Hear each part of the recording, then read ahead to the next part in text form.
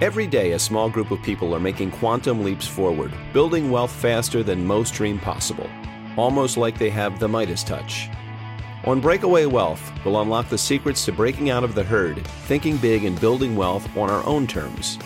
And now let's join our host, the creator of Create Tailwind and your abundance advocate, Jim Oliver. Welcome back. I'm Jim Oliver, your host, and I'm excited today to have David Stearns joining me. David, welcome. Hey, Jim. Thanks for having me. Appreciate it. How you doing? I'm doing great. And for you guys that don't know that name, David Stearns, David is a huge advocate and a huge presence in the IBC space, infinite banking, becoming your own banker space. In fact, David is related to our Nelson Nash himself. David, tell us a little bit about you and your background. And by the way, I'm sorry, David, I didn't finish that very well. David runs the Nelson Nash Institute. Okay. Hey, you got most of that correct, so I appreciate that. Yeah, IBC is my life. Okay, that's all there is to it. And, I am one of the co-directors of the Nelson Nash Institute, along with Robert Murphy and Carlos Lara. And I also run Infinite Banking Concepts, LLC, which is all the products and services that we provide the public in the agent side of the house too. But I live IBC. I'm related to Nelson, and I guess I first met him in 1979 when I married his youngest daughter, Kim. And so we go way back. And I got some stories about Nelson that nobody knows about. So I guess I'll slowly leak them out over the next few months and years. But maybe today we could get like one story, David. I mean, think of one that we could share with the audience that nobody knows other than the Breakaway Wealth audience out here. I'd love that. So think about that. Well, I do tell a story when I first met Nelson, how that shaped up, and I've told it at our think tank meetings, I think, but I don't think I've shared it with the public as in whole. Maybe I did. I don't know. I can't remember, but I'll leak that one out here in a couple of minutes, I guess.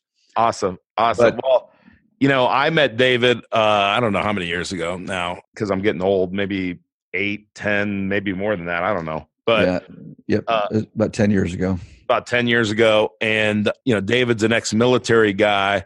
And at the think tank, when guys are not sticking to the schedule or they're not doing what they're supposed to do, David is on them. And I can tell that he is focused to make sure that meeting runs smoothly.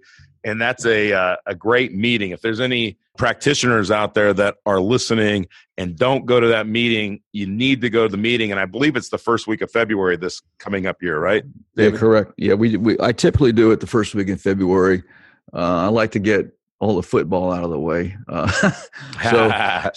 So we typically do it the week after the Super Bowl. And this year it's the 5th and 6th of February. We're doing it in Birmingham again, our home turf. So I've been doing think tank since 2005. When I first got started in infinite banking and I wanted to learn how to communicate infinite banking to the general public and do it the right way, I bought, I think, just about everything you have on your website.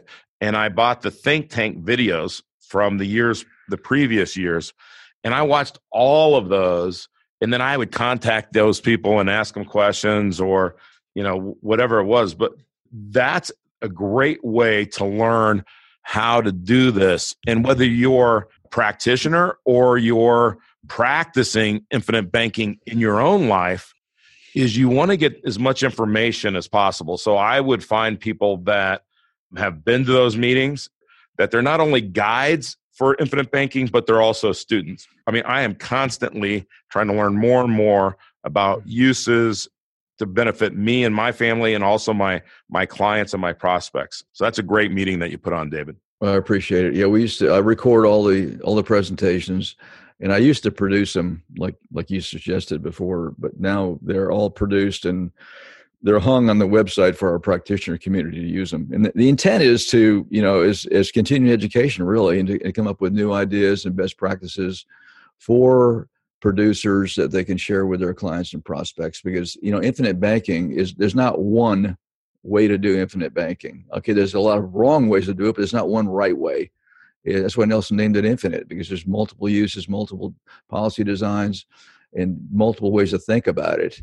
And so, the think tank is a great session for sharing innovative ideas on case design and things like that.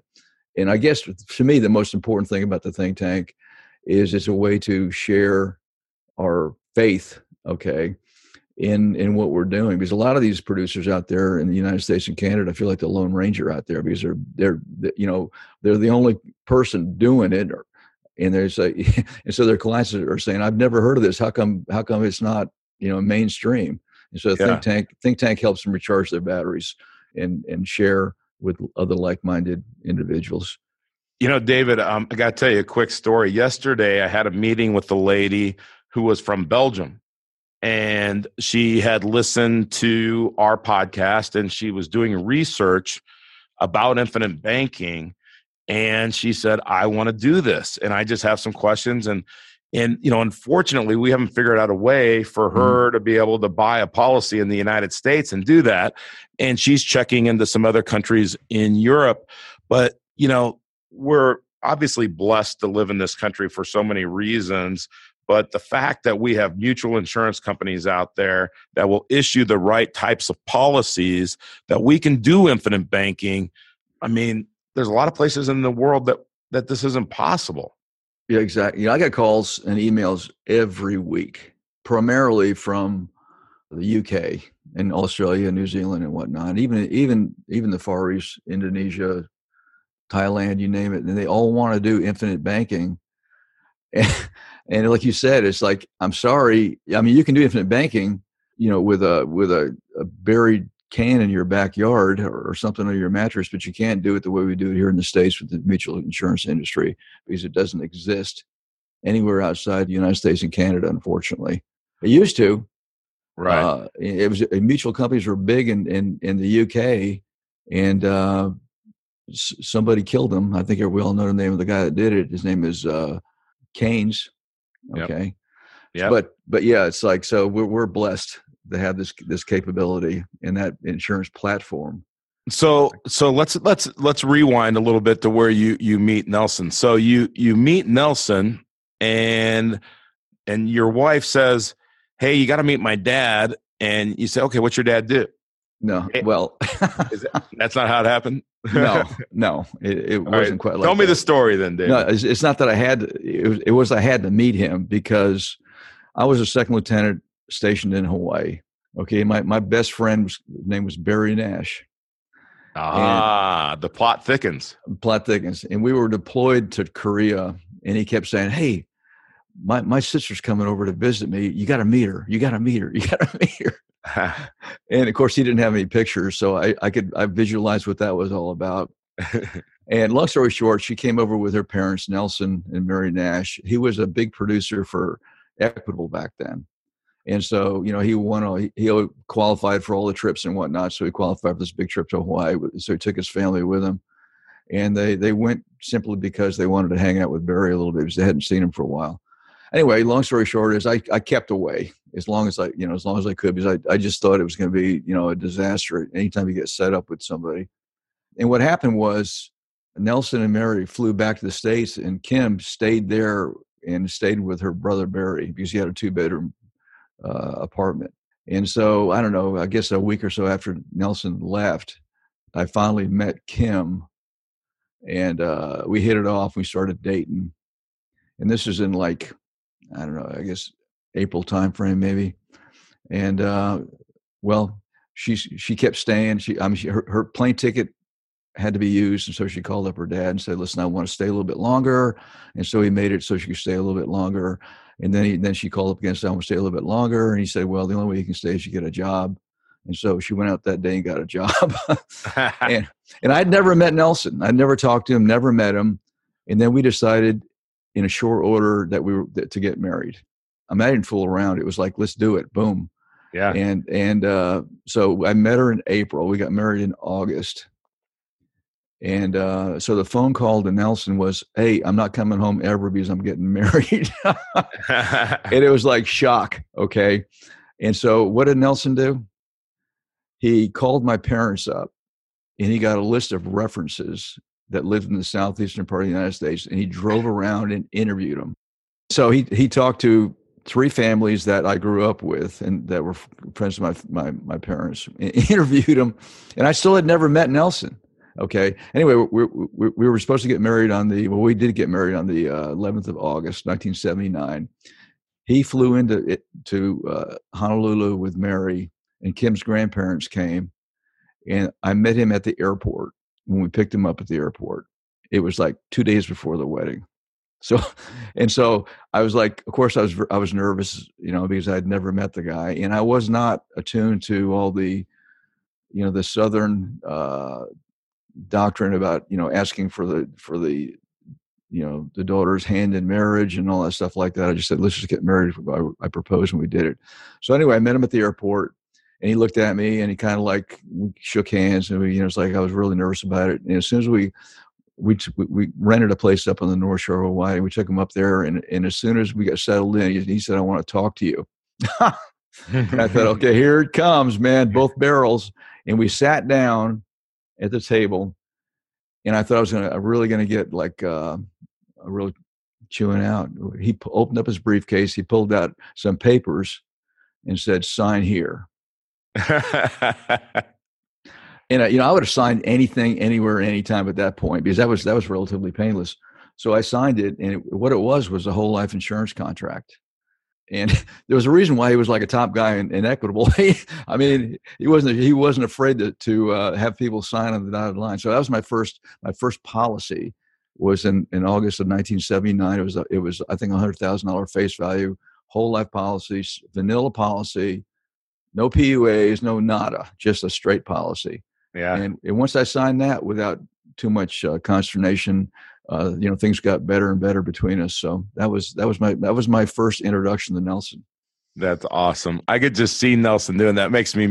Your story makes me miss Nelson. I'm sure nobody misses Nelson more than, Mary, I'm sure misses Nelson more than anybody else. But, Nelson was an everyday part of your life and part of your business, and such an incredible influence and mentor. That's awesome. That's a great story. What do you miss most on a daily basis about Nelson, David? Well, I mean, he'd come over every day and have coffee with me. We lived about a mile apart, and so I got the office set up here. So he'd drive over and we'd have coffee, and we would spend at least an hour together every morning. Yeah, and it was always a lesson with him, a lesson on life, because he was always thinking, and he wanted to share something new that popped into focus for him. And so it was a Q&A, and he'd say, well, what do you think about this? And he listened to the answers and kind of like took you where he thought you should go. Yeah. So that's what I miss about it mostly. It was constant mental activity with him. And usually I got the answers wrong. Okay. I'm glad you admit that, because I was just thinking that too myself. No. Normally when Nelson did that to me, I was always wrong. I was always wrong. Because one thing I figured out quickly, that he and I thought totally different. We had a different thought process completely. Yeah. And it related to math, the same, I thought things differently than he did. He was totally backwards from what I was thinking. And conceptually, he was coming from a different paradigm completely. And one thing about Nelson too that I'll mention, then we'll move on, is it took me a while to figure out that what he wanted you to know mostly was something that he did not emphasize. If he hit you over the head with something, that wasn't important.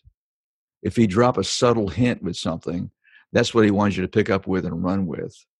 And so that was a huge eye opener for me. It took me about 5 or 6 years to figure that one out. That's a great point, and that's a great observation. I think of some of the lessons that he taught me. And again, we're going to talk about IBC in a second, audience, just so if you think we're not going to talk about IBC, we are. But, I could talk and I'm sure David could, for hours about Nelson. But I remember one time when he was sitting on our couch after he had spoke for 8 hours or more that day, and he went through a 45-minute Bible lesson that was just amazing. But one of the cool things is that when it was time to take Nelson to the airport, and by the way, the airport is 90 miles away from our house in South Dakota, is I let my son Tanner drive with Nelson alone because I thought, I want my son to experience this. I want him to have that one-on-one time that you just can't describe. If you haven't spent one-on-one time with Nelson, you can't describe it. And I didn't want to be in the car and, have it a three-way conversation. I just wanted him to have this one-on-one time. And I think Tanner really values that. And Nelson talked about their conversation and, how much he valued it, because that was the thing that was so cool about Nelson, is that you would think, man, I got everything out of that. Nelson got nothing out of that. He gave everything in that conversation. And he felt like you blessed him too. Yep. Yeah. He took every opportunity he could to expose young people to just the thought process and thinking, because he's a big advocate for homeschooling, self-directed education. All the resources are available on the computer. You don't need to pay for an education because it's all there.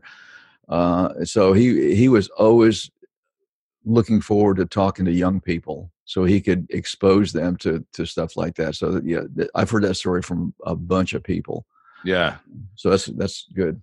So, all right. So let's talk about Nelson's masterpiece, brainchild, whatever you want to call it, but infinite banking concept. And, if you've read the book, you know how it started, like Nelson just has such a poetic way of teaching us, here's why your brain is having a hard time with this. This is, let me show you some examples. These are just examples of how somebody might use it, but you got to understand the underlying message.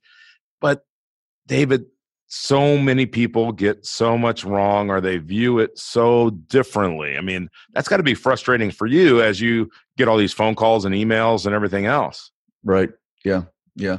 Infinite banking is not about life insurance. Okay. I mean, it's about controlling the banking function in your life, period. Right. Okay. Yep. And he talks about the 34.5% of interest paid going out the door on a one-way street. Okay.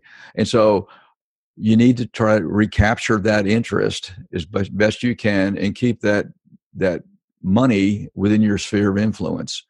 And that's what it's all about. It's just about maintaining your sphere of influence and warehousing your wealth. And it's a great savings vehicle. And once you accumulate and save, now it's about utilization. He incrementally got there. He didn't happen like overnight. He didn't pop, infinite banking in his brain, and all of a sudden he was off to the races. Like everything else, it was a slow process for him. There were some critical actions that took place. He talks about it in the book where he woke up at 3:00 in the morning. He was praying, Lord, I've created this, mess. How can I get out of it? That's when he had a kind of a rock bottom realization that he had access to these funds. But the infinite banking piece was a progressive thing. It probably took about 10 years before it got to where you guys know it now. And that's really cool. That I think that helps somebody that's starting with infinite banking of how to, to be patient. I mean, Tony Robbins says people overestimate what they can do in a year and they underestimate what they can do in 10 years. And I'm sure he didn't come up with that, but somebody said that. It's a truth, right? And so, I see so many people out there that are teaching infinite banking, and they're teaching it because they want to sell more insurance. Or I see people not doing infinite banking because they don't want to buy insurance, or they can't buy insurance, or they don't understand insurance, or or they've got some bad advice from somebody who can spell IBC, but they can't actually live it, breathe it, and aren't advocates of it. What are just some of the big mistakes you see people making with infinite banking, David? Well, when I say a big mistake, it's relative to who that person is and what they're trying to achieve. If they know what they're trying to achieve and what they're doing is perfect for their scenario, then it might not be a mistake. Okay, but this is what I see. If you go back to BYOB, Nelson talks about capitalization of these policies. Okay, he's talking about 5 years, 7 years capitalization period before you start utilizing them. Okay, well, nowadays everybody wants to go ahead and they want to design a policy, issue a policy, and they want to have access to the cash surrender value collateral within 30 days of policy delivery. And yeah, it's available and it's there and it works. It works. Okay. But without capitalization, you're not going to have that jump start in the policy. You're not going to build like you should initially. So some people, that's great. But when you look at some of the rules of the game, that's not exactly what we're trying to do. Also, folks, unfortunately, will look at an illustration of becoming your own banker, and they'll see that Nelson only funded a policy for 7 years, okay, like in equipment financing. So they design policies where you're only fund the policy for 7 years. And how do you pay the premiums thereafter? Dividend surrenders, partial surrenders, whatever. Wrong. Okay. Don't steal the peas. Okay. Don't do anything that's going to minimize the capability of these policies to grow and maximize your cash surrender value in the later years. So don't design policies like that. That's a mistake. Okay. And those illustrations in the book, they're not designed for premium offsets or no premium payments. You have to read the fine print to understand what he's doing. So those are the two big ones. And also one more, Nelson always preached think long range. And you can sell a ton of 10-pays if you want to. There's still a product available. Is that correct? Yeah. Okay. So a 10-pay is like great policy, but after 10 years, it's hard to get more money in those things. Is that a true statement? It's hard. It's impossible to get more money in those things. Okay. So now you have a vehicle that's great, but now it's sitting there like an albatross, and it's going to grow with dividend, buying pay for additional insurance. Yes. But I think long range. Every policy I go for now is an L121. Yeah. Okay. And I'm not going to live, much longer, I say much longer, probably 20 or 30 years, but L121, maybe it gives me the most flexibility in payment and accumulation. What's funny about that, David, is I always kind of equate that 10-pay thing to, like, let's say I had a car that would go 0 to 60 in 1 second, right? I mean, that's going to be the fastest car that I can imagine, faster than any car made. But I'm in a race. Right. And I only get to go 60 miles an hour, right? I'm going to start off fast. I'm going to look really good the first, quarter mile, or not even a quarter mile. And then after that, the other cars are going to go past me. So once I'm going 60, why would I ever want to cap it? Exactly. That's a good analogy. That's perfect. That's the real problem I have with people doing that. And especially if you have a 65-year-old client and he says, okay, IBC can't work for me because I'm 65 years old. Right. It's like, why? Well, because I'm getting ready to retire and I don't want to make premium payments in my retirement years. By the way, I'm uninsurable or whatever. It's like, wait a minute, do you have a next generation and a third generation? Well, yeah. I said, well, how are you going to transfer your wealth to the next generation in the third generation? Well, I'm just going to, well, guess what? This is a great strategy for doing that.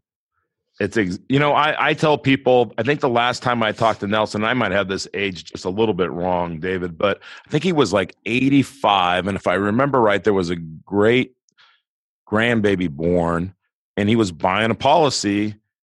So, I mean, how old was Nelson when he bought his last policy? He probably bought one on my number 6 grandson. Probably it was in 2017, so he's probably 85 or 86. Yeah, that's what and Nelson had about 49 policies or thereabouts at one time, and they gave some away, right? Right at the peak, he had around 49, I think. I never did see the spreadsheet at that time, but he gave them away, and he had business partner that he had policies on, and those businesses had dissolved over the years. And so he had these policies with no insurable interest in these individuals. Yeah. And so he would give them away to his children and say, okay, I don't know where this guy is. If you can find him, good luck. Yeah. And so he transferred the policy over. In fact, I got one like that now, and I'm keeping an eye on this guy. So that's right. My conversation with David was so interesting that we kept talking quite a bit longer. So we're going to continue this conversation on next week's episode. Look forward to seeing you then. Thank you. Want to become your own banker and build wealth on your own terms? We'd love to help. Go to createtailwind.com to learn more and schedule a complimentary consultation.